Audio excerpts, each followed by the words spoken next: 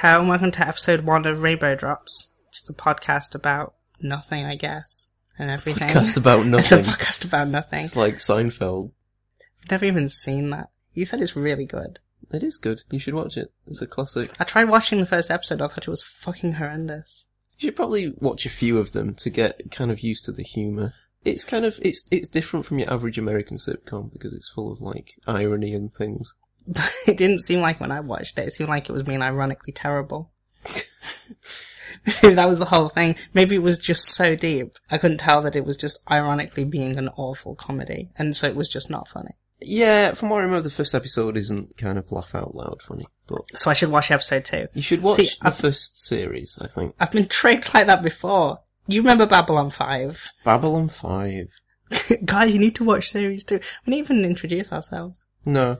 Yeah, we're on quite a tangent here. Yeah, don't worry about it. I'm Fiona. And I'm Mark. And we're both programmers. I'm a game developer. You're a soon-to-be game developer. Yeah, correct. I approve of the validity of this sentence. Shall we carry on talking about Babylon 5? Yeah, why not? It's not what we planned to talk about, but sure. Doesn't matter. Just gonna rant about Babylon 5. Oh my god, that shit is so bad. I've got 2 DVDs over there. Babylon 5 Series 1 and 2. We watched through it. We watched through the first 2 seasons. And almost everybody who's listened to this who liked Babylon 5 is gonna go, no, you need to watch the 3rd series. That's when it gets started. Yeah, so why don't you just talk about what you didn't like about it? It was just not very interesting.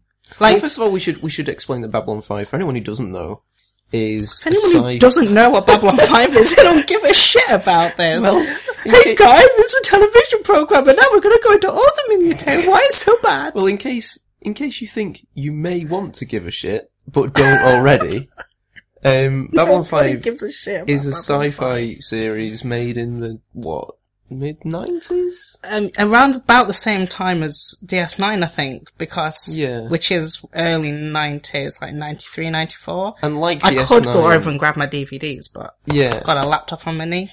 like DS9, it's set on a space station Yeah. in space. Isn't this some weird story about how they shipped around the idea of Babylon 5, or the guy who created it, to Paramount, is it? And then Paramount was just like, oh, we're not interested. And then made DS9 after showing them his idea. Is that true? I think and that's he just true. went and made Babylon 5 anyway. Yeah, I think he just went and made Babylon 5. And And they were just like ripped off his idea. Yeah. And then everyone was like, wow, this is a bit like DS9. Yeah. Although they did the same thing with Battlestar Galactica and Voyager. Right. But Battlestar Galactica already existed. Like in the 70s. But I've That's never seen true, it. yes. Like, I've never seen it, but I've read up about it, and it sounds like they get to Earth and then spend like 3 series just fucking dicking about on Earth in the original Battlestar Galactica. That's like old Buck Rogers style, awful sci-fi that's what a lot of people think sci-fi is about. But I think Star Trek changed that. I think Star Trek changed. For a lot of people, that is what sci-fi is all about. It isn't. And I'm sure lots of people not. much prefer the original series of Battlestar Galactica. Those people are idiots. Because I imagine it's very Those just people different. are It's a different idiots. kind of series, isn't it? This the bad kind of series and a good kind of series up to a point. Well, to pop the conversation stack, let's return to Babylon 5. Prefer a kind of heap myself. Babylon 5 is all about a space station, and it's got these kind of regular cast of characters on this space Do you mean it's station. got archetypes on the space station? Yeah, looking after the space station, and then kind of interesting aliens turn up Yeah. every week. Yeah, but there's like 2 characters who are actually good characters. There was the guy with the weird hair, and then the red alien was Kakar or something like that. Oh, It's been yeah. so long since we watched it. And they were like kind of, They were like rivals, weren't they? yeah, they were like school kids. No, I want that gold. No, I want it. No, I want that gold. But all their stuff was interesting. Fighting over some But gold for some reason. That their interesting stuff happened like now and again, but then it was just marred in all this garbage. You didn't care about. But then it started with this interesting thing, didn't it? Where if you remember at the end of season 1, there was some thing where one of the characters went into a cocoon or something. And Spoiler alert for anyone. don't watch it. This is a spoiler alert for time travelers. Fiona Fiona in the past was just about to drop a spoiler. Actually, I've only seen up to the end of series 2, so it doesn't even fucking matter. Yeah, so there's some interesting thing that happened where some character goes into a cocoon See, or something. how can you have an opinion on it if you've not watched the second series? I have watched the second series. We watched up to the end of series 2. But if you remember, the reason we stopped watching it is because we watched through all of series 1, and while watching through it, everyone's always, no, you need to wait until you get to series 2. It's really good in series 2. That's when things get started. That's when it gets really good. And then we're watching series 2, and it's worse than series 1. It's just less interesting. Then you read online, you complain about this stuff to other people, and they say, oh yeah, that's because you didn't start watching series 3. Yeah, series 3 is when it really is where it gets kicked off. So, fool me once. So, I think there were a couple of things that kind of got to me about it. I mean, there were some really good episodes. I think my general opinion... One or two. My general opinion on it was that it was, there was nothing different about it really. It was more of the same. I mean, we'd kind of watched all the way through Voyager and all the way through DS9 before it. It seemed to be kind of very similar to those kind of shows. No, I mean, they're kind of different though, because the Voyager is good in spite of its characters, and DS9 is good because of its characters. Okay. Like, Voyagers has some of the worst characters ever. They have, like, no through line at all. They do completely different things from second to second. Janeway has no character. Like, you can't predict what Janeway's gonna do. There's lines in adjacent... She likes coffee. That's one of the things we know about Janeway. There's coffee in those nebulas. Yes. She can't start her day without a cup of coffee. Do you think they made her have coffee because Picard had tea? And maybe. So they were just like, oh, she needs to have a drink. Picard's hot like chocolate. Earl Grey hot. She's like coffee cold. No, I think she had it warm. She's like the anti-Picard. Why didn't Sisko drink hot chocolate? Picard had no hair. Janeway had lots of hair. Sisko doesn't have much hair either. No. Maybe that's why she's so bad, because she has hair. Maybe it's some sort of statement. So Babylon 5. No, one of the other things that I kind of, I don't know, I couldn't really get over this, but the CGI involved seems very dated now. Yeah. I think because all of the special effects are computer generated, and this is like mid-90s CGI. I think Babylon 5 special effects, they looked like, you know, the series Reboot, where it's all kind of CGI, but it's supposed to look like a computer. No, they get away with it in Reboot though, because the way they texture it. Everything is kind of flat textured, or is like brightly textured, rather than trying to texture it realistically, so it looks like a cartoon because it's a cartoon. But Babylon 5's looks like a cartoon and not trying to be. That's it, exactly. Yeah, Babylon 5 looked like Reboot, but was supposed to look realistic. Well, they should have just used a model. The thing is, I'm sure it looked great at the time. I'm sure it didn't. I'm really sure it didn't. I mean, they're not bad special effects for the time. It just looks really, really dated now. I think it looked dated 5 months after it came out. And so every time, and it's not, you know, it's not a huge deal, but every time there was a scene of a spaceship or something, I just kind of had to, like, consciously see through the kind of terrible polygonal special effects. They shot your suspension of disbelief out of an airlock. Exactly. Every time. Yeah. Every time they did it. And they love to have the shots of the space station, of course. Oh, yeah. Well, it's how they change scene. Every time there's a new scene, exactly. it's like rotated a little bit more Babylon 5. Another thing that I noticed about it is that in every episode, seemingly, the cat's eating my arm. The cat is eating your arm. This is Chips, by the way, for our listeners. You can't see Chips right now. I forgot about the microphone. But she's there and she's eating Fiona's hat. This cat has actually started to terrorize me. One time I was looking for it, and just shouting her name all around the house, and she wasn't anywhere. And I walked into the kitchen, and on the right-hand side of the kitchen door is my fridge freezer, and it was pitch black, and she was on top of the fridge freezer, but I walked in, didn't know she was there, walked past, and she just went, ah! And just scared me shitless. But she did a similar thing the other day, where I'm lying in bed, and I was trying to get sleep, so I had my eyes closed. And then, you know, sometimes you just have this feeling and you need to open your eyes. Well, I suddenly opened my eyes, and I don't know how she managed it, but she was sat right in front of my face.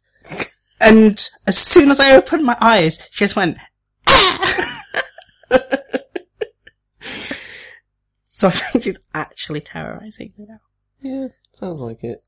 Well, this has been Chips News. Chips News. Weekly Chips News. This news, Week in Chips. Okay. Pop. Where were we? Oh, check this out. I didn't know Audacity did this. It tells you how much disk space you got left in time. Oh, okay. How much time do we have left? 122 hours and 12 minutes. Okay. It's going to be a really long Strap yourself in. It's going to be a long ride. So another thing that I noticed is that every week, seemingly, they had to shoehorn in some kind of a fist fight. But so did the Star Trek, the original series, though. Really? Is that... Well, this is what is it with that? Why do you have to... Why do you have to have a choreographed fight scene? I think the original series of Star Trek did start that, but I was watching, I watched the original pilots. You know, they made 2 pilots for Star Trek, and the first one, they made a pilot with quite a lot of differences, and it's like Christopher Pike as the captain, who actually shows up in a later episode of Star Trek, and Spock's in it as well. There's hardly any conflict in it. It's really interesting. It's called The Cage. It's this story about how they go to a planet and there's a distress call on the planet and they go down and there's a camp there of humans, and then all of a sudden the humans disappear and the captain gets stolen and kidnapped. Oh no. And it turns out that there's these aliens there who can project, like, the pizza's here. Yay, pizza. The pizza's here. Are you leaving it recording? Yeah, I'm going to leave it recording. Okay. I'm not going to get rid of anything. You're going to have to carry on. Sorry about this, listeners. Fiona is just answering the door to the pizza guy. In the meantime, I'm here to entertain you.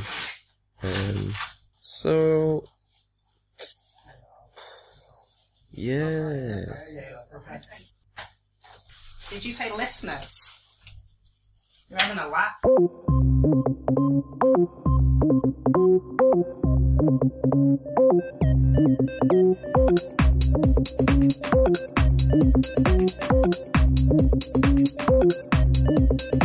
Welcome back to Rainbow Drops, UK's Star Trek and Babylon 5 podcast.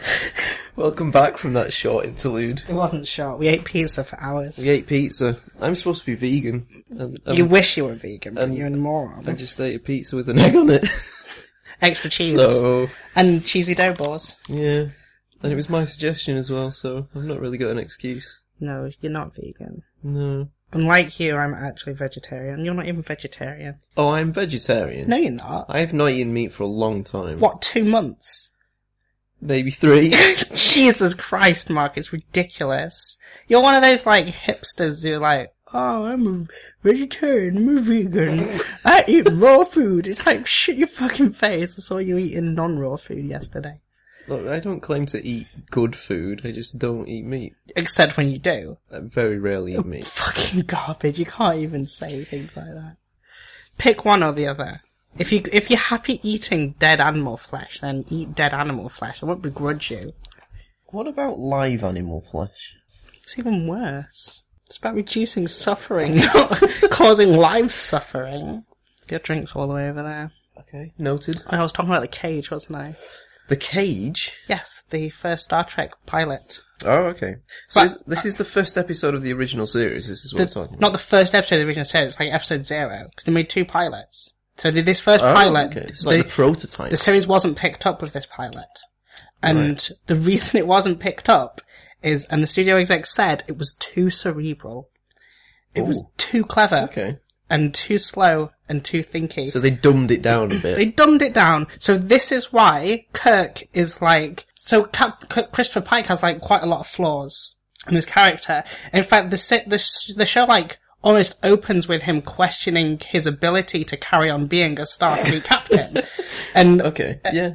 And that's what you want from a character. That's what you want from a character with flaws. Exactly. And because they're a human being. And then Star Trek: The Original Series shows up, and it's got this it's like a child's self-insert captain character who's like really handsome and always beats people up and is really clever. He has no flaws. What's Captain Kirk's flaws? It's Captain Space. It's not arrogance. Because if arrogance was a flaw for him, it would get him in hot water and get him in trouble, and it would have negatives. But it doesn't. His arrogance, but it's a good thing. I think his flaw is over punctuating sentences. Wow. with commas. Well, that just gives you more time to come up with some crazy plan. Gives Spock more time to think. What in between the pauses in Kirk's monologue. If he has flaws, it's arguing with Spock too much. But all of the good parts... So what you're saying is that he should stand down as captain and just let Spock run the show? Yeah.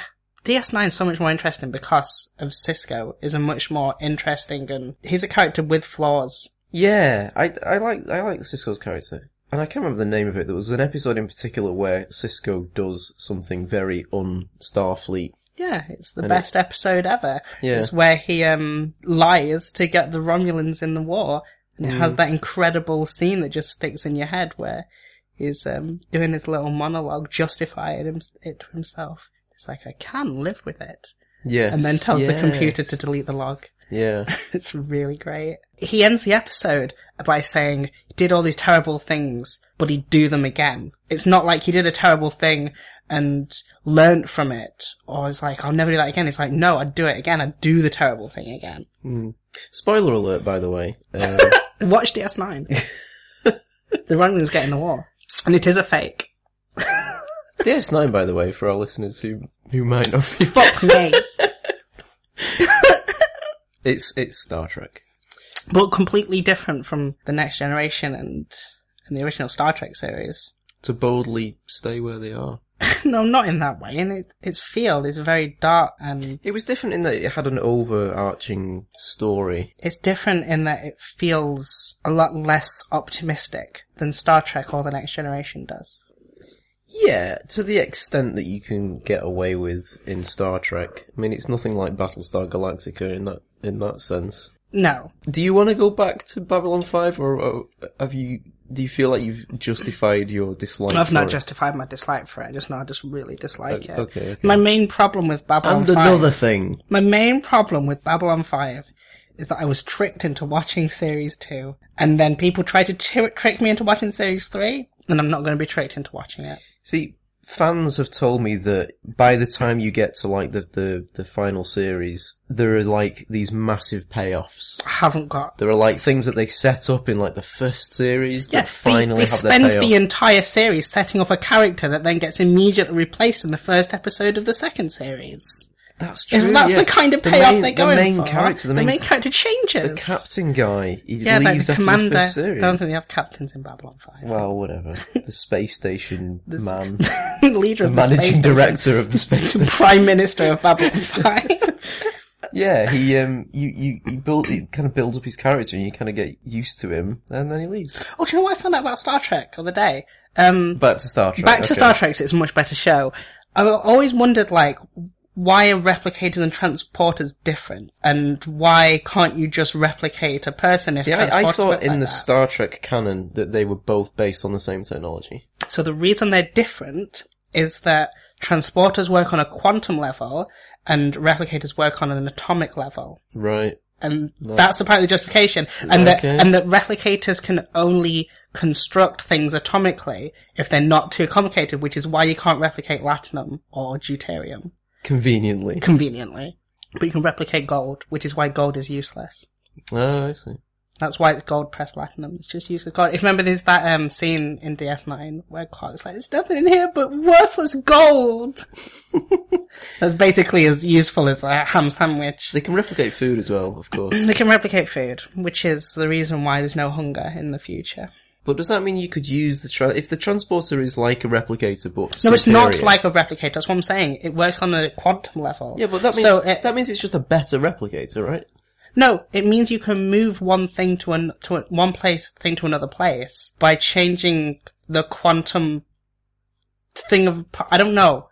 All I know is that replicators It involves change the main. Heisenberg compensators. All I know is that they're different, and it made sense to me at the time when I read it, and I was like, ooh, and I thought I'd mention it, but then I realised I actually don't know shit. So you can't, like, transport yourself a cheese sandwich if you can't be bothered going to the replicator? I'm not Memory Alpha. Okay. I don't know. Okay. So I guess we should defer these questions to the Star Trek wiki. Yeah, to the experts. There are experts on Star Trek. I'm sure there are.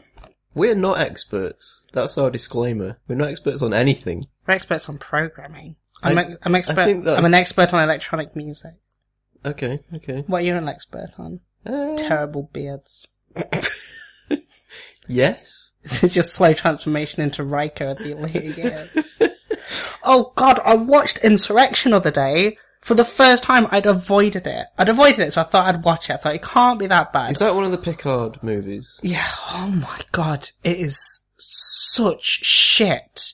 Like, constantly, every 5 minutes, you're just like, why is that happening? No, that's wrong. Don't do that. It's so bad. There's a bit, early on, where Riker shaves off his beard. So he looks like an old young Riker. What? I don't know why he does it. That's terrible. Fucking Why would you shit. do such a thing? I'll defer my complaints The to that. beard's where he draws all his power from. Not Space Samson. His beard made the show better. All the episodes became better when he got a beard. It's the Riker effect. Yeah, that is true. That is I true. know it's true. When did he get did he get the beard like not long after Gene Roddenberry died? Oh, I don't know in terms of time. I know it was like the second series or something. I think Roddenberry died partway through series 3, I want to say, Really? or maybe 4. So he didn't even see out The Next Generation? God, no, he didn't even see halfway through. I did not know that. No, he didn't see the creation of Voyager or DS9, which is probably why they exist at all. But he made that one called Andromeda, didn't he? He made a few things. He made Andromeda, and no, he didn't make Andromeda. Andromeda was produced posthumously, as well as Earth Final Conflict was also produced But it afterwards. says like based on. In fact, it's No, by Gene Roddenberry. the title card says, and the series is called Gene Roddenberry's Andromeda, Right. and so does Earth Final Conflict. But neither of them feel anything like Star Trek. They're just based on notes. Oh, okay. I think his widow like produced them or something. Yeah. There is Roddenberry as like the spin-off Dune novels of Frank Herbert, in that they're not. So it's like inventing the helicopter based on Leonardo da Vinci's notes and saying, Yeah, it's like saying Leonardo da Vinci's helicopter. it's like trying to imply that the Silmarillion is Lord of the Rings 2. I can't wait for the Silmarillion film. I can. The film trilogy. No, they should do that. They should do a series. That would work. A series? Yeah, they should do a series based on the Silmarillion. Or at least just like, they can just make shit up, can't they, Lord of the Rings? Well, they did for The Hobbit. That's true. like 50% of those films. It is. God, I'm not watching that third one, I don't think. You've not watched it? No, I don't think I will. Because I watched the second one. Well, I like the first one. And I watched the second one and I couldn't stand it. I think I'm just not going to bother with See, the third one. it was a long time since I watched The Hobbit. I mean, read it. It was a book, right? I read it when I was really little. It's been a long time since I read it. Yeah, and I read it when I was really little, but I read Lord of the Rings, both 3 books, after I watched the first film. Right. So I watched the first film, not knowing anything about Lord of the Rings, but having read The Hobbit, and then watched the second 2 Lord of the Rings films, having read The Lord of the Rings. Right. And Lord of the Rings was better, the second Lord of the Rings film was better, having read it, because I think that plays into how good the production was on that, especially the casting. Yeah. So the casting is perfect. I mean, the thing I like about the Lord of the Rings films is just the attention to detail, Yeah. all of the sets and the props and things. So with The Hobbit, it's been so long since I read the book that I can't remember much about it. So I think Gollum's in it. I think going into it not knowing the exact differences from the book probably made it better for me. I quite enjoyed the Hobbit films. The bits I didn't enjoy in The Hobbit were the stuff that was clearly shoehorned. Like all the White Orc garbage and... fuck me. There was a lot of kind of slapstick in there, more so I didn't than The Lord of mind the Rings. that. The Hobbit's a kid's book. Yes. And what I that's didn't it, want isn't them, it? what I Yeah. didn't want them to do was make Lord of the Rings 0. And so in the first Hobbit film, there's a lot of slapstick, it's a lot of funny, lots of dwarves doing around doing crazy shit, funny stuff with riddles and all that crap, and it felt like a Hobbit film with the addition of dumb white orcs or whatever, who cares. But in the second one, has so many these serious scenes with talking about Sauron and the dark from the east and all this kind of stuff, and it's like, now you're trying to make Lord of the Rings 0, Well, and it doesn't work. I think they had to draw a balance between making Lord of the Rings 0 and making a kind of faithful version of the Hobbit book, Yeah, I think that's it. I think which is a children's book. Peter Jackson really likes Lord of the Rings. I think he loves that universe, but when he went to adapt The Hobbit, I think there was an expectation that he had to create this epic saga. Yeah. Which is hard to do from The Hobbit. So which is what they've kind of done. They've made this kind of semi-epic trilogy with all of your favourite cast from the Lord of the Rings. The Hobbit is just like these barely connected adventures that the characters go on. It doesn't really feel like this self-contained overarching quest. That's why it's dumb. I don't think it's dumb. I love the book. I really like the Hobbit book. More so than Lord of the Rings book things. Lord of the Rings books are so dry. It's all world building and no story, which is fine. I like world building, but not as an entertainment medium. I liked it. I liked it because I like the universe, and I think they could continue to create increasingly inferior trilogies for the rest of time, and I would still go and watch them. I think that if they made extra trilogies based on Lord of the Rings, I think they'd be better than The Hobbit, because they wouldn't be tied by this source material that is completely unsuitable for film. Right. And I think they'd make something good. Maybe. But they'd have to be making it up at that point. Which is fine. Just the Silmarillion exists. They're basically fan fiction at that point. Well, as long as the Tolkien estate is happy doing that. Half of it's fan fiction anyway in the Hobbit films. Yeah. Yeah. No, a lot of it's based on the Silmarillion as far as I understand it. Is it, though? I don't know. No, you don't know. Because I've not read No, it. you haven't read it. Experts. So Babylon 5. No, we're done with Babylon 5. I'm not talking about that anymore.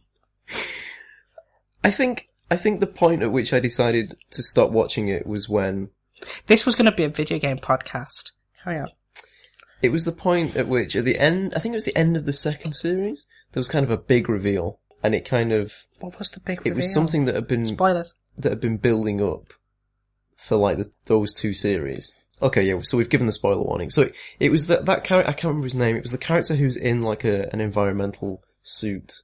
And he's this kind of mysterious... Oh, yeah! I'd forgotten all about him! And he just kind of floats around and is always there to save the day. I like that concept. I really liked that character before he got out of the suit. And then suddenly he's this weird angel thing. It made no sense. That's right.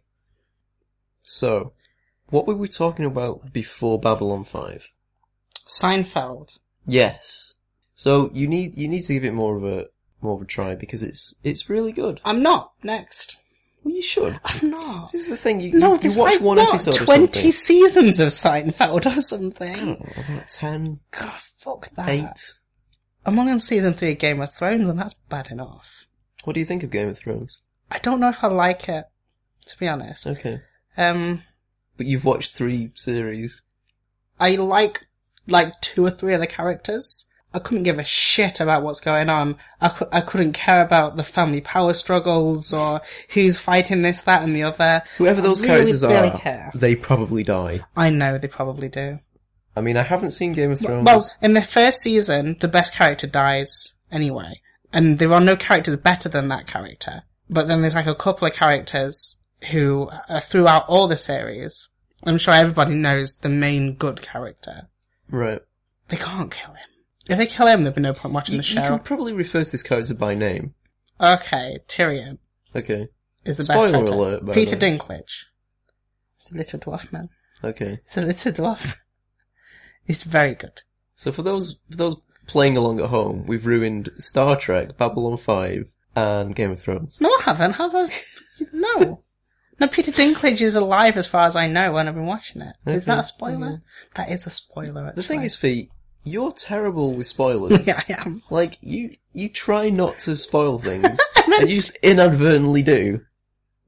Really badly as well. It's a superpower. Like, you can be talking to someone about, say, Battlestar Galactica, and just, like, drop a spoiler for the very end. Like, just casually in conversation. I was, when I went to the concert the other day. You went to a concert? Yeah, I went to Dartford on Friday. Oh, okay. Are they were fantastic. Are they a pop group? No. They're a rap rave group from South Africa. Rap rave from South Africa? Yes. They're very, very good. Oh. But a lot of people don't like them because they don't get them. That's true. I assumed they were going to be industrial, because that's kind of your thing, isn't it? Nah. No, they have a lot in common with a lot of things I like. But, And I assume it's a German name, is it? No, it's Afrikaans. Oh, okay. That makes a lot of sense. Afrikaans is the, main language they speak in South Africa. It's a derivative of Dutch. Really? Yes. Because I think Dutch settlers went over there many hundreds of years ago. Probably not many hundreds of years ago, probably a couple hundred years ago. The other week. Not even that. Sailed over. That's why there's a lot of white people in South Africa. They're Dutch descendants. And Afrikaans is the language that they speak mostly, which is basically Dutch. Wow. Well, I feel educated. Yeah. Did you never wonder why all English-speaking South Africans are white as fuck, and why there's so many of them, but they're clearly not American or British or anything. It never really occurred to me. Well, now I know. Did you not wonder why apartheid was a thing at all? No. No. You know nothing about the world, do you? So what did they play? The microphone and the decks. Oh, right, yeah. They're What did they rap about? You know, they rap about life and things. Are you doing an accent now? Are you trying to do a South African accent? A South African accent. Mostly, me and my friend that went to are just obsessed with Yolandi Visser, who is one of the people in the group. Yeah. She's incredibly beautiful. And she's just great. But the point is that when I was outside the concert, I was listening, I was like just overhearing someone talking, and they dropped this enormous fucking spoiler for Game of Thrones. So now I know something, and it's awful. And I literally went over to them, and I said, I'm sorry, but I haven't finished watching the 3rd season yet, and you've just spoiled that for me. Oh, you actually went over? Yeah, I went over to them. No, I didn't have a go at them. I just jokingly said, oh, I'm not finished watching 3rd season or whatever. And they're like, oh no, sorry. See, what if they'd taken offence at your comment? And spoiled it even more. And spoil every series ever. What, every series ever? How does bring out the spoil book? Yeah, they just took a notebook out of their pocket. So what are you watching You know right Darth Vader, right? Is this a spoiler? He's Luke's dad. Rainbow drops the spoil cast. You'll never guess what Bruce Willis is in The Sixth Sense. He's an ice cream man. Imagine that. Turns out at the end. So, yeah, spoilers. I really hate spoilers. I know you do. Like, really, it's alright, just talking to a can there. Talking to my Fanta. Doing your Darth Vader impression. Yeah, spoilers. I don't know. It's inconsiderate. I mean, it ruins perfectly good TV series, or book, or film. Or video game. Have you ever heard of video games? Or poem, or sticker book. You get the stickers in the front of the book. Don't tell me that. I don't want to know that until I've looked at it. We found a Flappy Bird sticker book and album in the shop. Yeah. A couple of days ago. A hardback cover, Flappy Bird. It was the Flappy Bird 2015 annual. Implying that there will be a 2016 Flappy Bird annual. Yeah. I, for one, cannot wait for the anthology of this year's news in Flappy Bird. Flappy Bird facts and puzzles. But the bit that got me was the 2-sheet of stickers, which was just every asset in the game. All of your Mario pipes. It was like a sprite map that was just cut out for you to use. Yeah, it was just like they'd taken the sprite map from the game and made it into a sticker collection. It was amazing. There was a page on other pixelated animals. Was there? And it was just photos of animals that had been pixelated.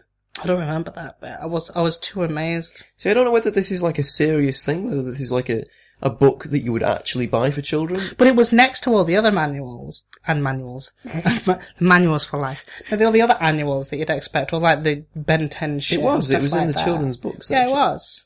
Yeah, I can't help but think that it would be better as an ironic gift. There wasn't a Minecraft one. I would have expected that over Flappy Bird. Minecraft's passé now. Everyone's done with Minecraft. It's not. Even the 5-year-olds are done with Minecraft now. I don't think that's true. Yeah, it is. No, I don't think that's true.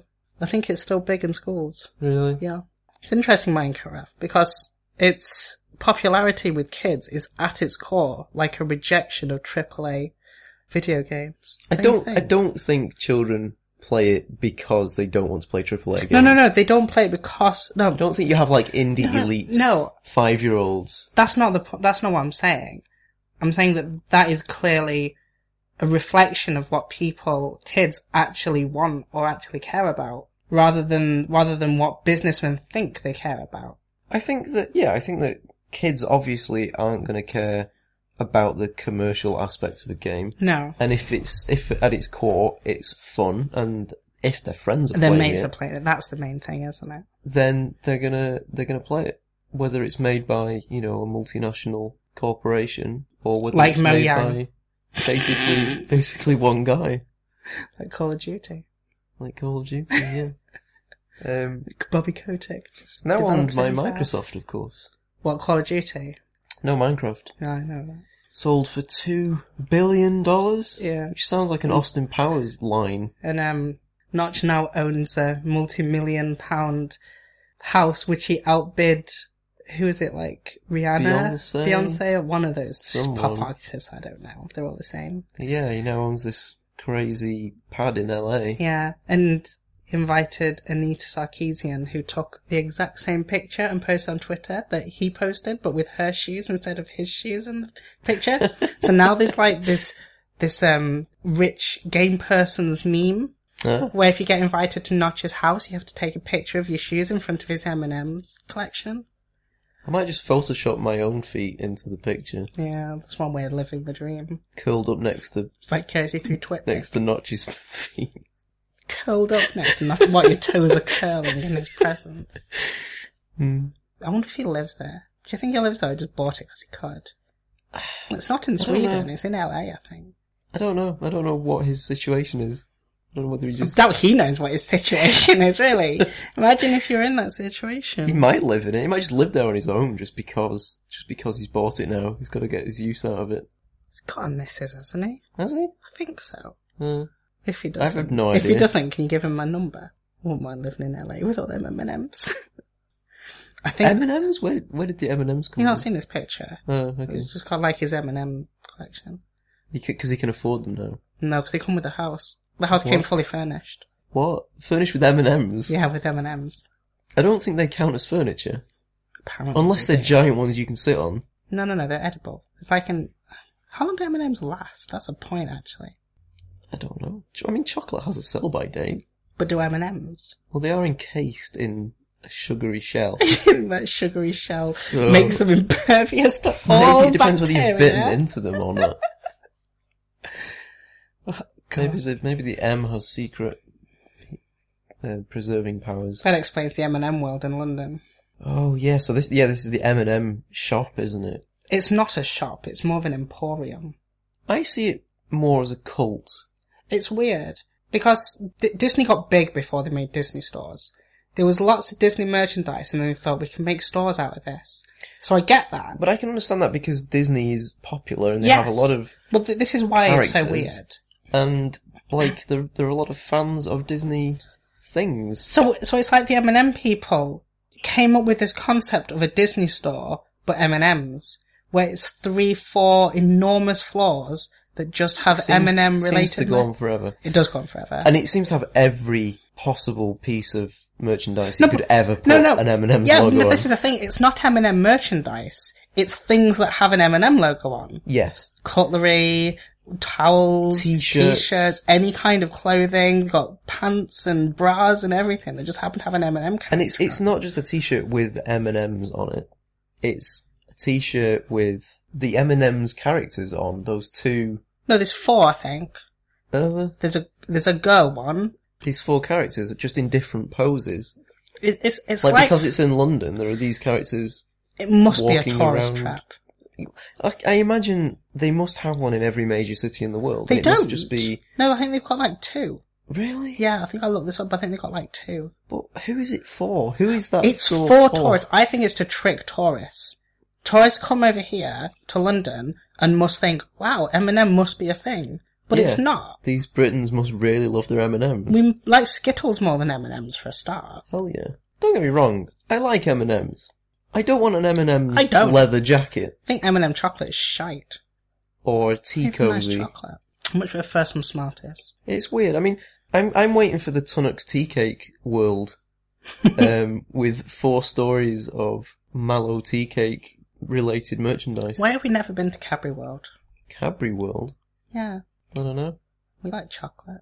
Or Legoland. Why have we never been to Legoland? I like chocolate, but I'm not supposed to eat it now that I'm not eating dairy. Shut your mouth. I've been through this. Yeah, but I have to at least pretend that I'm not consuming dairy products. You're only lying to yourself. Plus, I think if I went to Cadbury World, I would probably eat too much chocolate. Mm-hmm. Because chocolate. I like the way the listener now knows of your vegan deception. Yes, I know. It's out there. Him/her. It's out there in the Slash wild. they. So I pretend to be vegan. In reality, I eat pizza with egg on it. What's Cadbury World got going for it then? Chocolate. It's been taken over by Kraft now. Yeah, and they've ruined cream eggs. Cream eggs. So they've ruined them. How have they ruined them? So for a start, they're smaller. What? They're smaller anyway. So for a start, they're small. They get smaller and smaller every year, but now they're even smaller. They no longer come in packets of 6. They now come in packets of 5, which, seeing as they're eggs, makes no sense whatsoever. They come in packets of 6 because they are eggs, and you get eggs in packets of 6. Now they come in packets of 5. But the biggest problem is that they've replaced the chocolate with their cheap chocolate. So the chocolate in cream eggs used to be dairy milk. I heard that they changed the formula for the creamy bit. I don't think they did that. Oh, okay. So they changed the chocolate because it used to be dairy milk, which is Right. the creamiest and milkiest of all Cadbury's chocolates. Okay. And they changed it to a completely different, just like bog standard chocolate. So it's not Cadbury's chocolate? It is Cadbury's chocolate, but it's not dairy milk. Because dairy milk's a different kind of milk, which completely changes the flavour of it. Yeah, I mean, But- this changes everything. So they admitted it, but their excuse was, in our defence, we never said that the chocolate was dairy milk. What kind of fucking excuse is that? It's not an excuse. We never said that it didn't have acid in the middle of the eggs. Now it does. Oh well! It is still an egg, so we're see, still allowed to sell it. as such. Them being like a limited edition thing that come round every year for a few months. Are People, they? yeah. So they I thought they were all year round. I don't nah, think they they were. bollocks. They come back and they go away for So a they're while. for Easter only. Yeah.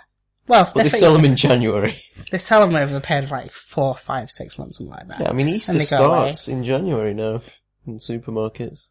Christmas starts in January, to be honest with you. So yeah, they come round, and people then go and buy them because they're limited edition. They're now being missold cream eggs. Because the chocolate's different. Everyone's like, oh, cream eggs are back. Go and buy some cream eggs. And it'll be just like it used to be. Memories, and then you bite into it, and it's like biting into a turd. I don't think it's being missold, really. It is being missold. It's still chocolate. No, it's being missold. Still a chocolate egg. It's being missold because people expect to be sold the good old cream egg and they're not. If they replace the chocolate with, say, Marmite, that'll be being It's missold. the wrong chocolate, Gromit. It's the Right. wrong chocolate. It's like if they came with dark chocolate. To our credit, we never said it wasn't dark chocolate. I'd be down with that.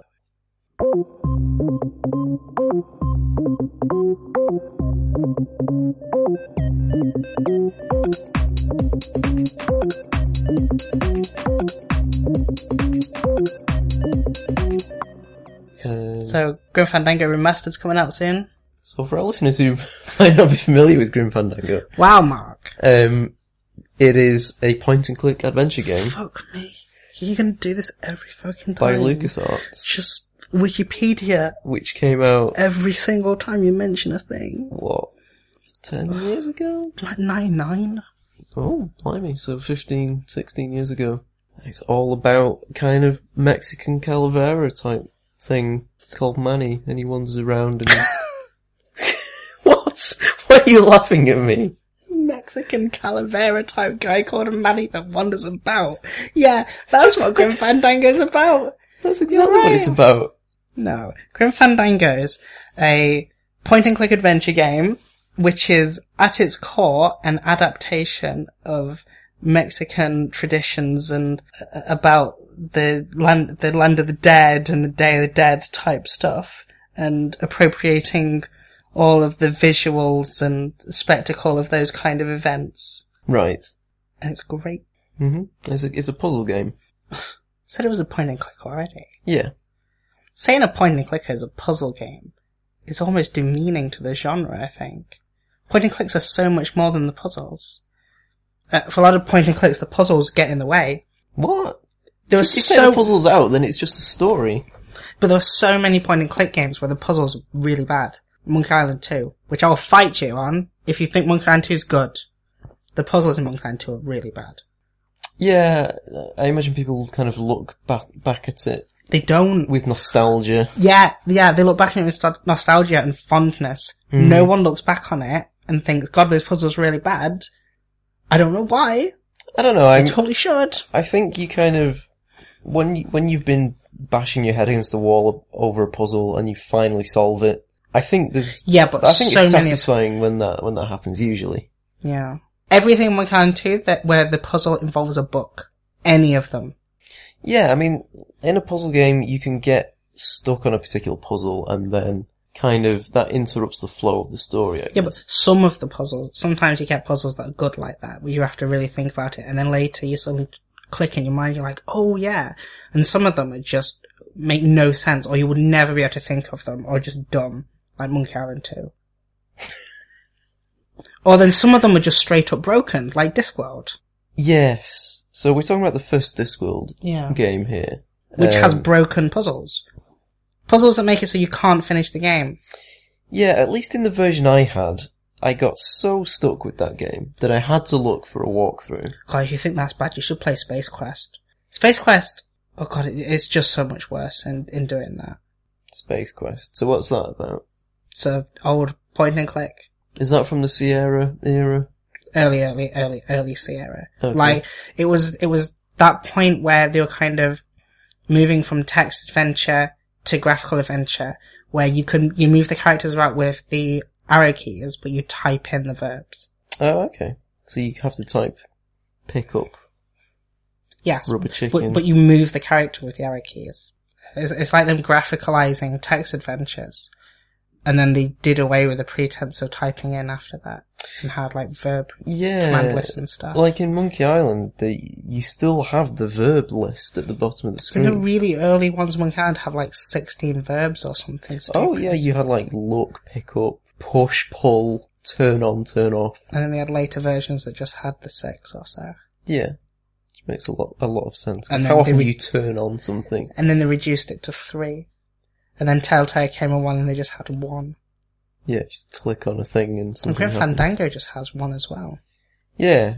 So in Grim Fandango, it's the control scheme in that game was slightly different to its predecessors. It was wrong. By all accounts, Tim Schafer... Its control scheme involved you... It's tank controls. Yeah, you kind of press the direction buttons, don't you? And you kind of... It's camera relative character control. No, character relative character controls, rather than camera relative. You move the character around the scene using the direction keys, rather than how it had been previously where you click the mouse and your character walks to that point. And they did that because the idea was it was to make you feel like more immersed with the character. So they wanted to make you feel like you were the character, and they wanted to get rid of all interface, which is why there is no interface in the game. That's right, yeah, there's no kind of heads up display elements at all. There's nothing on the screen. Yeah. So the only time you know when you can focus on things is when his head turns in a certain direction. That was quite a neat touch. You kind of see him glance at something that might be important as he walks past it. I thought that was fucking genius. Yeah, it's clever. But you have to be really paying attention. But it does mean that when you first enter a room, you do have to like run around like hugging the walls for about 5 minutes. Just in case there's a hot spot around, Manny just swivels his head 90 degrees. Yeah. And the inventory system, instead of having all the items kind of on the screen to click on, he kind of cycled through them. Like, he reached into his coat and pulled them out one at a time. Which is awful. And you kind of cycled through them that way. Oh, I hate that. I thought it was interesting. So they tried their best to make an immersive adventure game. It was a brilliant story. It is a brilliant story. Since it's being re-released. Yeah. And remastered. Kind of the whole kind of Mexican mythology made for a really kind of interesting theme. See, the thing that for me is so interesting about Grim Fandango is, as a UK resident, I have absolutely no exposure to any of the Day of the Dead stuff. No. So I played Grim Fandango on its own without any of that context. And I do wonder how I would feel about it if I had had that context.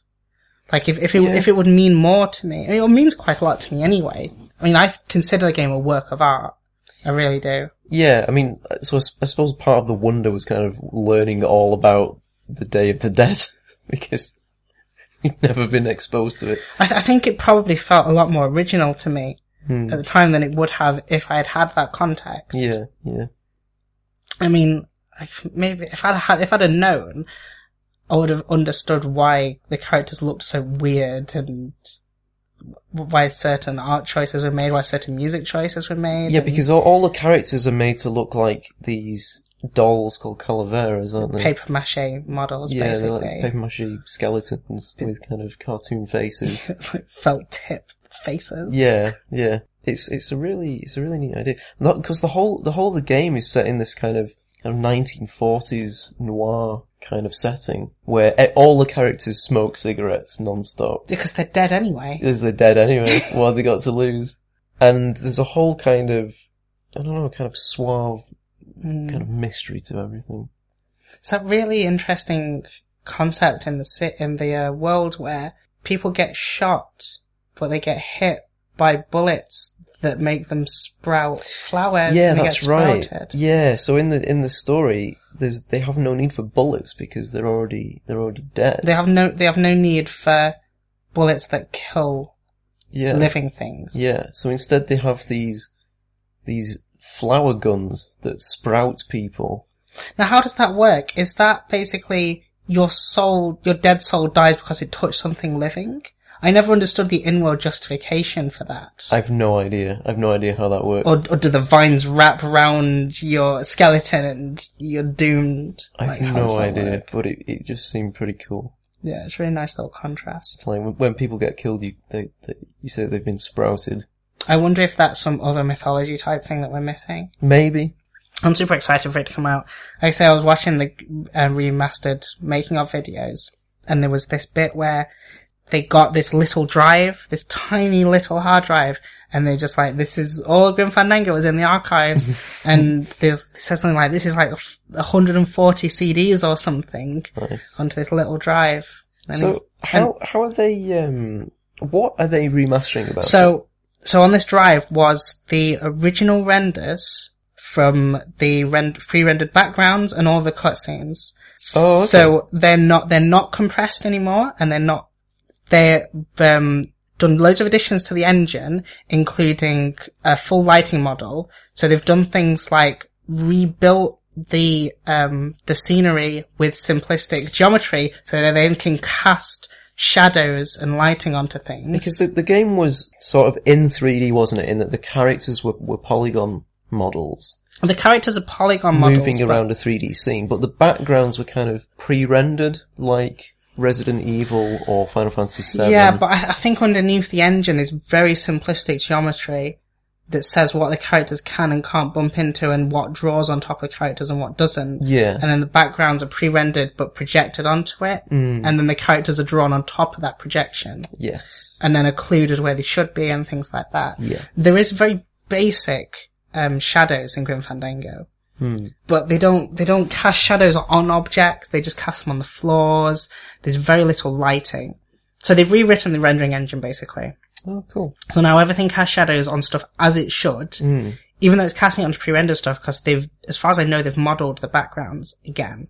All right. They've done loads of things like one thing they showed off quite early was in Manny's office. He has like the slats from his window. Oh. From the blinds from the window. Yeah. And they're kind of like casting a nice light on him and everything. They incorporated the changes that there's like an open source re-implementation of Grim Fandango, and some guy created a proof of concept, where he added point and click controls. Oh, right. So the game now has those. Yeah, I would have thought that'd be difficult because there isn't enough space on the floor to click in a lot of places. There aren't many places I can think of where it's an issue. Really? Yeah. Oh, okay. So they could have made it kind of click to walk here type controls. So the game now has those. So they actually pulled the guy who did those in. Like they shipped him over there and he became part of the team. Which is quite cool. Cool. They're up-resing all of they're not up-resing them, they're redrawing all of the textures. Oh, right. So they're not low-res text anymore. I think the models are staying the same. So it's the same models? I think it's the same models, but they're redrawing all the textures. And more controversially, they've re-recorded and reorchestrated all of the music. What? Yeah. But the soundtrack was incredible. So as far as I can tell, they got the original composer in to redo the soundtrack, essentially, with full orchestras and things like that. Ah. So the same music, but done Remastered. Done more good. But remastered. Okay. So I don't know how I feel about that, because it will sound different. I think the voice acting is just staying the same. I can't remember if it's really bad quality. I don't think it's that bad. So, when you first played Grim Fandango, It was a long time ago. when was the point when you realised, wow, this game's amazing, I have to play this to the end? Because the intro. The intro just captivates you immediately because it's got the thing where it comes in, it's like, dun-dun-dun-dun, and it's big Grim Reaper and stuff like that. And then at the end of the intro, he takes off his jacket, kicks his legs into his stilts, into the locker, and he's just like, oh god, another one of these guys again. And so it just captivates you at that point. You realise that there's just so many facets to it immediately. It sets the scene. The protagonist, Manny, who works for is it the Department of the Dead? Yeah, you're right. It's The Department of the Dead. Yeah. The So DOD. he basically works as a Grim Reaper, doesn't he? And he brings souls from the land of the living, when they die, into the land of the dead. Yeah, and sends them on the journey that they are allowed to go on. Yes. Which is all based on their legends. So that whole intro where it sets the scene. But with so much atmosphere. Yeah. I mean, the mood it's just perfect. But then it just turns off its mood immediately at the end of that cutscene. When he takes off his clothes. When he takes off his cloak. Yeah, his cloak. His Reaper's cloak. It has a lot of character. The voice acting is just phenomenal as well. Yes. Yeah, some great voice acting. I can't think of a single character that isn't just perfectly voice acted. Even down to like the worker bees just have this fantastic accent and... Yes. Like I was watching an episode of DS9 today, another character in it, and I was like, his voice, I know that voice. I swear he played someone in Grim Fandango, and he's Valesco, who was the pirate guy in Rubicava. It's like the first person you meet in Rubicava. Oh, okay. It's like, hey, Manny. Oh, yeah, that guy. He also plays Griswold the Goodsoup. pirate captain guy. Griswold Goodsoup, is this from Monkey Island 3? Yeah, he's the bartender in the bar on... Oh, the Blood Island Hotel? Bar. Yes, the Blood Island Hotel. Yes, not the bar. Yeah, he has a headache when you come in. You have to feed him hair of the dog. That's right. That's another amazing game. Another amazing LucasArts classic. Yeah, that was weird. Sometimes you hear voices and things, and you're just like, God, I know that voice. Well, Monkey Island 3 had Haggis the barber. Yeah, who is Scrooge McDuck. Who was Scrooge McDuck, yeah. I think that guy's died now. Yes, I think so. Sadly. But yeah, that was weird to hear. His very familiar Scottish accent. Yeah, I always assumed that Scrooge McDuck was a voice that was put on until I played Monkey Island 3. How do you know it's not put on in Monkey Island 3? Why would they just tell him to do Scrooge McDuck's voice? Because he might just have a Scottish voice that he does. Nah, surely not. Surely he sounds like that. I don't know. Who knows? Although it is kind of like a cartoon Scottish voice, isn't it? Maybe. It's so Scott. That accent is deep fried. It is over Scott, yeah. But a very good accent. So, they're not changing the models. As far as I know. Which is weird because sometimes the models clip through stuff. See, that almost sounds a little bit disappointing. Because... No, because I think the thing is how far do you go with that? Because you can't change the topology of Manny's head, for instance, without spoiling the entire art direction. Okay, so part of the reason they get away with having relatively low poly models is because they're supposed to be papier-mâché dolls. But there are plenty of models in the game which aren't.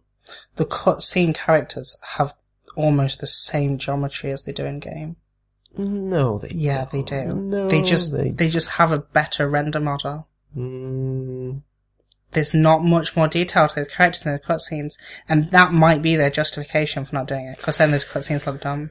Maybe. Redo the cutscenes as well. I suppose there's only so much they can do. That would be too much. I think they've built it on top of Grime. Grime. The open source implementation. Oh, for Grim really? Fandango, which is like a fan-made thing. yeah, it's funny that. So I guess they've just re-released it, but they've done things like rewritten the rendering engine and stuff like that, and ported to the PS4 and things. So, but Are they going to contribute that back to Grime? I hope so. It would be nice, wouldn't it? It was interesting a while back when I think the similar thing happened with Scum, where the people who owned Sammy Fish, what was it called? What are we talking about now? It's an old Humongous Entertainment game. It had a fish in it, like Sammy Fish or something like that. No idea. I don't know. But they re-released that with the Scum engine, because the Scum supports all the Humongous Entertainment games. Oh, right, okay. They're basically the last Scum games that were made. Right. Released it with Scum VM, and in doing so, they violated some GPL stuff. Ooh, dear. Yeah, they had to pull the game off the shelves. Oh. So that was fun. id Software managed to do that at some point. Yes, they did, because... I think it was Doom or Wolfenstein they released with DOSBox. That was yes. it, yeah. No, it was, it was Wolfenstein and Commander Keen. Yeah. So they're using DOSBox, which is a DOS emulator, but a GPL DOS emulator. And they bundled that with the game. But, of course, you can't release it if you've made changes to the source. So the changes they'd made is linking the Steam.dll out. Yeah. That was the problem. Yeah. So they re-released it without Steam DRM. Right. That's how they got away with it. Okay. Yeah. I suppose they could have released the source for the... Oh no, because because it's part of Steam. Yeah. It would be against Steam's terms and conditions and whatnot. No. Basically, GPL's viral. It wasn't if it was under LGPL, it'd be fine, but it's not. DOSBox is GPL. So anything that was linked to DOSBox must then have its source open. Otherwise, they're in violation of the source. Right. Yeah, the whole copyleft thing. Yeah. Which is a load of garbage, but that's another discussion completely. Well, yeah, that does seem like a whole can of worms waiting to be opened. Who's your favourite character in Grim Fandango? Fiona's got a very kind of thoughtful face at the moment. I don't know if I have one. It would be really easy to say like Glottis, but I don't know if he is. Glottis! That was a company car! I like Valesco. I do like Valesco a lot. Domino's good. Domino, yeah. Domino's really good. I like the little guy at the bottom of the ocean. This little light of mine, I'm gonna make it shine. Yeah, he's neat. Oh god. But I think Glottis is my favourite character, definitely. Glottis is good, but he's too easy to say Glottis is your favourite character. Well, he's the character everyone's supposed to like, because he's the big friendly giant, basically. There was this bit in the remastered video I was watching where Tim Schafer was saying how he could see his writing get better as it went along. So at the start of the game, he notices that every single line has a pun in it. And it's like, at that point in his writing life, he felt like he had to write a pun for everything, which is true. Every single examine or everything he pulls out, there's just a joke. Like when he pulls out the cipher, he makes his point where he says, "This is my cipher, keep it where my heart used to be." And it's just such a shitty joke, but it has to be a pun in every line. And then as the game goes on, that happens a lot less. Yeah. Which is interesting because the game does kind of change in tone as it goes on. It gets more serious. It does get more serious. The stakes get higher. So I always assumed that was kind of, I suppose it is deliberate to an extent, isn't it? That kind of, as the game progresses, it feels like the mood of the game goes through these different stages. But I don't know if it is deliberate in learning that. I don't know if it's just he changed the way he wrote in an attempt to make himself get better at his craft. Maybe. There's a lot of writing in that game. If he did all that writing, which by all accounts he did, it's a shitload of writing in that game. No. Still not played Broken Age. I think I want to wait till the second act comes out before I play that. So is this a new Broken Age? Sorry. You mean, are we talking about Broken Sword? No, talking about Broken Age. What's Broken Age? Double Fine Adventure that was kickstarted. Oh, the Double Fine Kickstarter. Do you want me to cut out where you were confused about what that was? Yeah, make me not look like an idiot. Okay. Yes, I've not played Double Age. Double Age. Do you want to cut that bit? Yeah, I'll cut that bit out. So I've not played Broken Age yet. Broken Age, now, using my extensive knowledge of adventure games, I know that this is the Double Fine Kickstarter. Just want me to pull up Wikipedia so you can read it. It's a joke now. You've done it 5-6 times already. I feel that I should kind of explain what these things are, because not everyone has the same knowledge of games that you do. It's Double Fine Adventure. The Kickstarter got $3 billion. Not quite true. What were they aiming for with the Kickstarter? 100 grand, I think. Right. But that was based on them producing an old school style LucasArts pixely thing with no voice acting and no gubbins. Basically, give us some money to make a little adventure game. Yeah. And then they gained $3 million. They got so much money that they had to change the scope of the project. They got so much money that it must have looked like unlimited money to them. So they changed the scope so much that they just scoped it to oblivion. And that's where they went wrong. Because games are not cheap. And to the fidelity they were talking about with the names that they were getting in to do the voicing and just what they were doing with that game, they scoped it so far out of its in what way did it go wrong then? I don't think it's gone wrong. It's just, they've just overscoped it and have had to split the game up in two to fund the second half of the game. Right. So they kind of, they were kind of a bit overambitious. Yeah, they saw the money and they got eyes bigger than their belly. Right. In game development terms. So what kind of game is it? It's a point and click. Okay. And how is it nearing completion now? So yeah, I mean, as far as I know, I think the third part's supposed to come out in March. The second part's supposed to come out in March, I think. So the first part's already out? The first part was out a while ago, yeah. Oh, okay. I totally missed that. Yeah, you probably missed it because you weren't a backer. Right. But I was. So only the backers got access to it? No, because you can buy it. Oh, okay. I'm just totally out of the loop then. You have to live in video games normally. You only play games when I tell you to. Well, yeah, you do make a lot of recommendations. That you then play 3 years later. Yeah, generally. That's generally how it works. Play Mass Effect, yeah, man. I've not finished it. In many ways I don't want to finish it because I know the ending is terrible. Yeah, but you're playing it with the director's cut ending. You don't know that pain. You will never know that pain. I kind of want to see the non-director's cut ending. I think you should you should play it with the director's cut ending, and then afterwards watch the director's cut ending. And I want you to be there, next to me, while you watch it. Right. And then I want you to imagine what it was like going through that. So you can see my heart break in slow motion. No, it won't for you, because you'll have all the context of the director's cut, which is still dumb as fuck, but has enough extra stuff for it to not feel like an enormous betrayal. Okay. And you'll turn around to me and you'll go, is that all they shipped it with? Is that really what they did? Yeah, it is all they did. Yeah, I'll finish it eventually. They're making a new one, aren't they? Of course they are. Mass Effect made them shit tons of money. So they've been working on Mass Effect 4 for like 3 years or something. No, really? Less time than that. 2 years. No, Could be 3 years. Could be 3 years. Yeah, it could actually. And they've not said a word on it. And every time there's a tiniest bit of information, the Mass Effect subreddit just goes mental.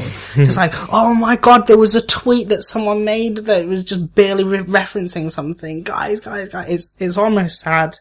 Like every time there's a tiniest bit of thing. A voice actor said they were probably doing something for Mass Effect. Someone said, this was it. The other day, someone made a tweet, it's like, I just saw Mass Effect 4. It sure as hell feels like a Mass Effect game. And the subreddit just went mental. Guys, it's a Mass Effect game. I can't believe Mass Effect 4 is actually a Mass Effect game. Who'd have thought it? It's just pathetic. But that's what it's like. If you're a fan of a game like that and you're just getting nothing from it. I'd love it if they dropped that game finished. No marketing, no nothing. Has anyone ever done that? Just dropped a game. And it's like, here you go. What do you mean dropped a game? Like brought it out. But with no marketing or pretense or anything. I think games that are extremely popular usually do that, don't they? Because they don't need to have a huge fanfare. You're taking the piss. Really? Yeah, major games have like big marketing builds up 6 months before that start in the E3 before it comes out. And then just build up and build up and build up. And you get trailers left, right and center and streams and talks with the developers and things. You really are out of the loop, aren't you? Apparently God, so. it's mad. No, I can't think of it. But there must be examples of games that have released like that, just very quietly. That's going to be my homework. Come back next time with an example of a game that does that. So some of Grim Fandango's puzzles were very hard. Some of them don't even work on modern machines. Oh, I mean, there were bugs. There were lots of bugs. Yeah, there were some terrible bugs. I had one in Hopefully a puzzle. they fixed the bugs for the remake. I think so. There was a bug in particular in one of the puzzles, right at the end of the game, that, as far as I know, affected vast majority of players. And if you saved in that point, you couldn't finish the game. That's harsh. Really bad bug. Mm. People who know, so I don't even need to spoil it, because people who know the game will know the bit I'm talking about. Yeah. But then there was another bit where if your computer was too fast, you couldn't finish this particular puzzle, but it's very subtle. It's not obvious that that's what's going on. Not like Toonstruck. Toonstruck, if you play that on a machine nowadays, there are bits where they've timed it to the clock processor. speed, yeah. But there's the first puzzle that happens is halfway through the game. I think it's on disc 2, even. Right. I think you've already played through like 10 hours of Toonstruck, and then suddenly one of the puzzles shows up, and you can't do it. One of the puzzles is like a reaction game where you have to press the button before this thing drops to the bottom. So you have to have like quick reactions.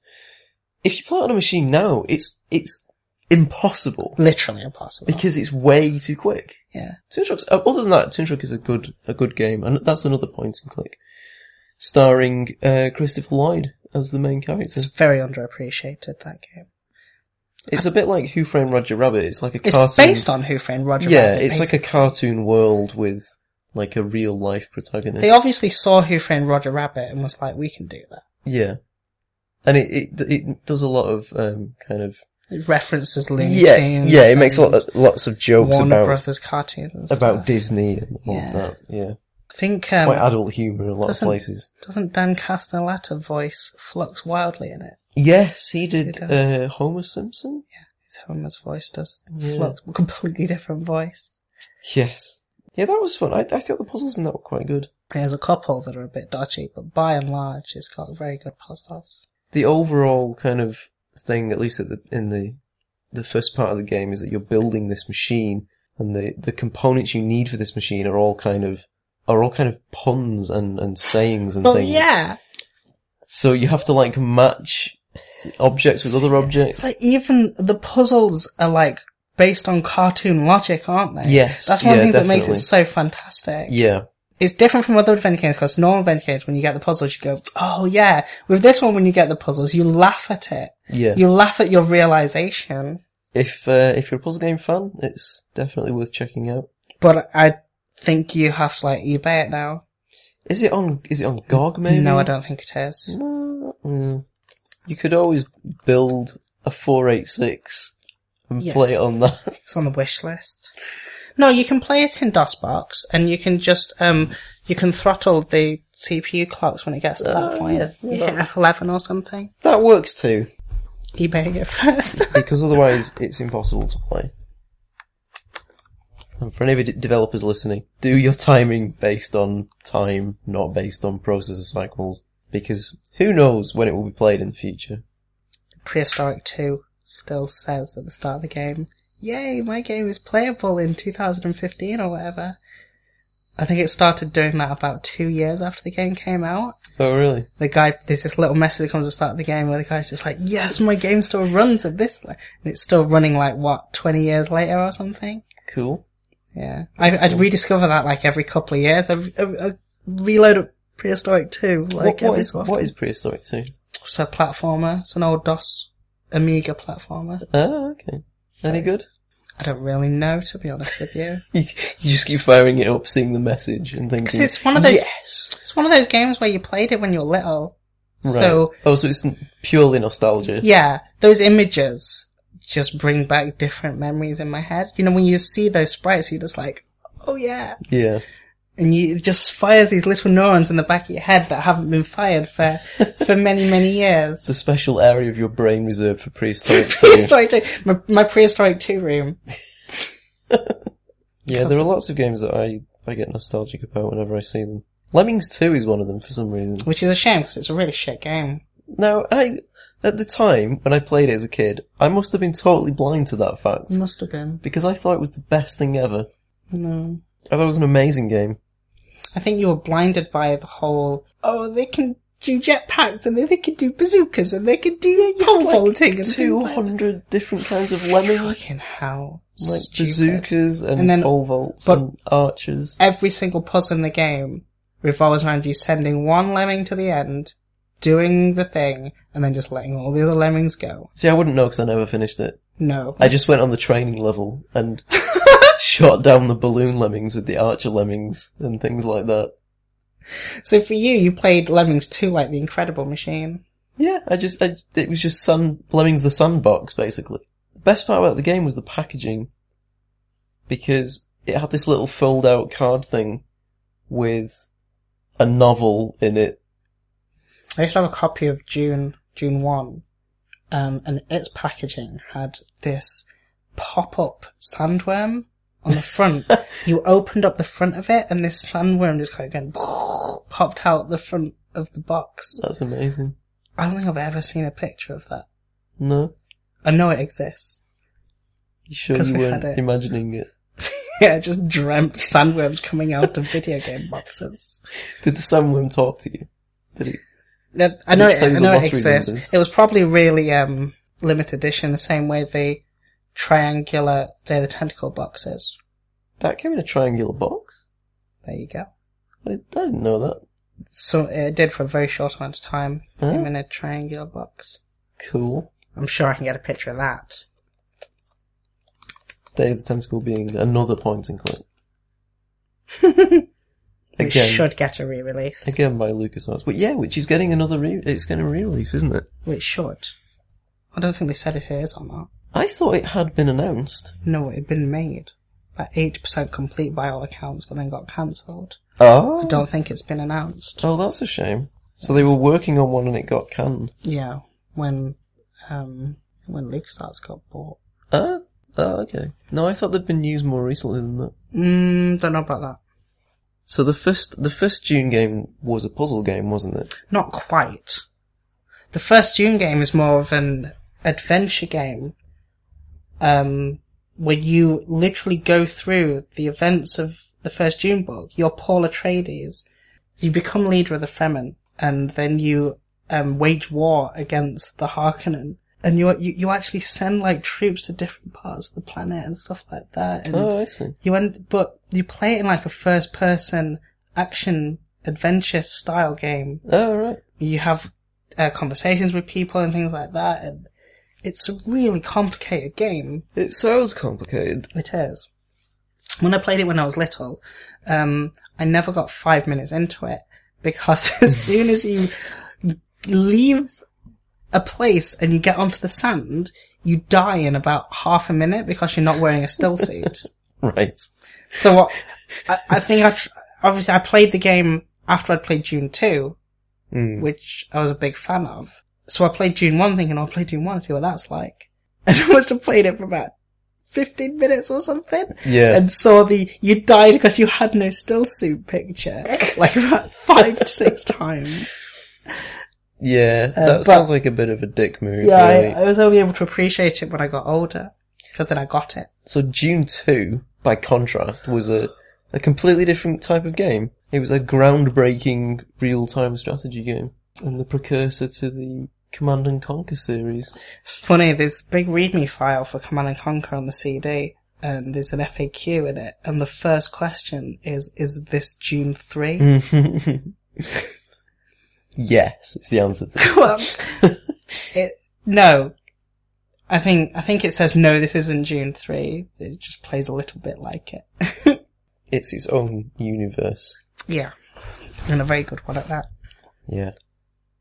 Agreed. CNC I can talk about all day. Perhaps Not another today. topic. Not today. So do you have anything more to say on Grim Fandango? I can't wait. Good. I'll talk about it after I've played it when it comes out. Yeah, you'll have to give us the review. Do we have anything more to say on the various sci-fi series that we've covered? Avoid Babylon 5. Watch Battlestar Galactica. Watch DS9. Avoid Voyager unless you're a big Star Trek fan. Watch The Next Generation. Watch the original series. Anything on point and clicks? No. Yeah, I think we're done here. What did I say? I think we're done. Is that how we're ending this? That's how we're ending this. Just like, I'm just pulling. yeah, that's it. I'm pulling the plug. It's done. Still got some more pizza left of you. Really? That's mine. So, I hope you've enjoyed our rambling. Woe betide you if you've enjoyed our ramblings. Very kind of weaving, chaotic discussion about video games and things. I hope you enjoyed Mark's frustration. See, I'd like to remain on topic, and we did not remain on topic. It's boring. So yeah, I've been Mark. Oh, is that how we're doing it? And you've been Fiona. And we'll catch you next time for another thrilling episode. I'm not saying the title of the podcast at the same time as you are. That would be way too cheesy. 3, 2, 1. No. Rainbow Drops, bye.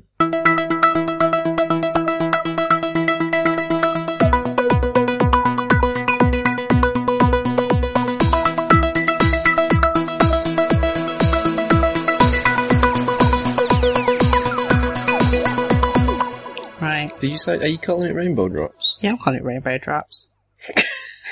Okay. It's totally not named after sweets. I'm totally not going to get sued for that.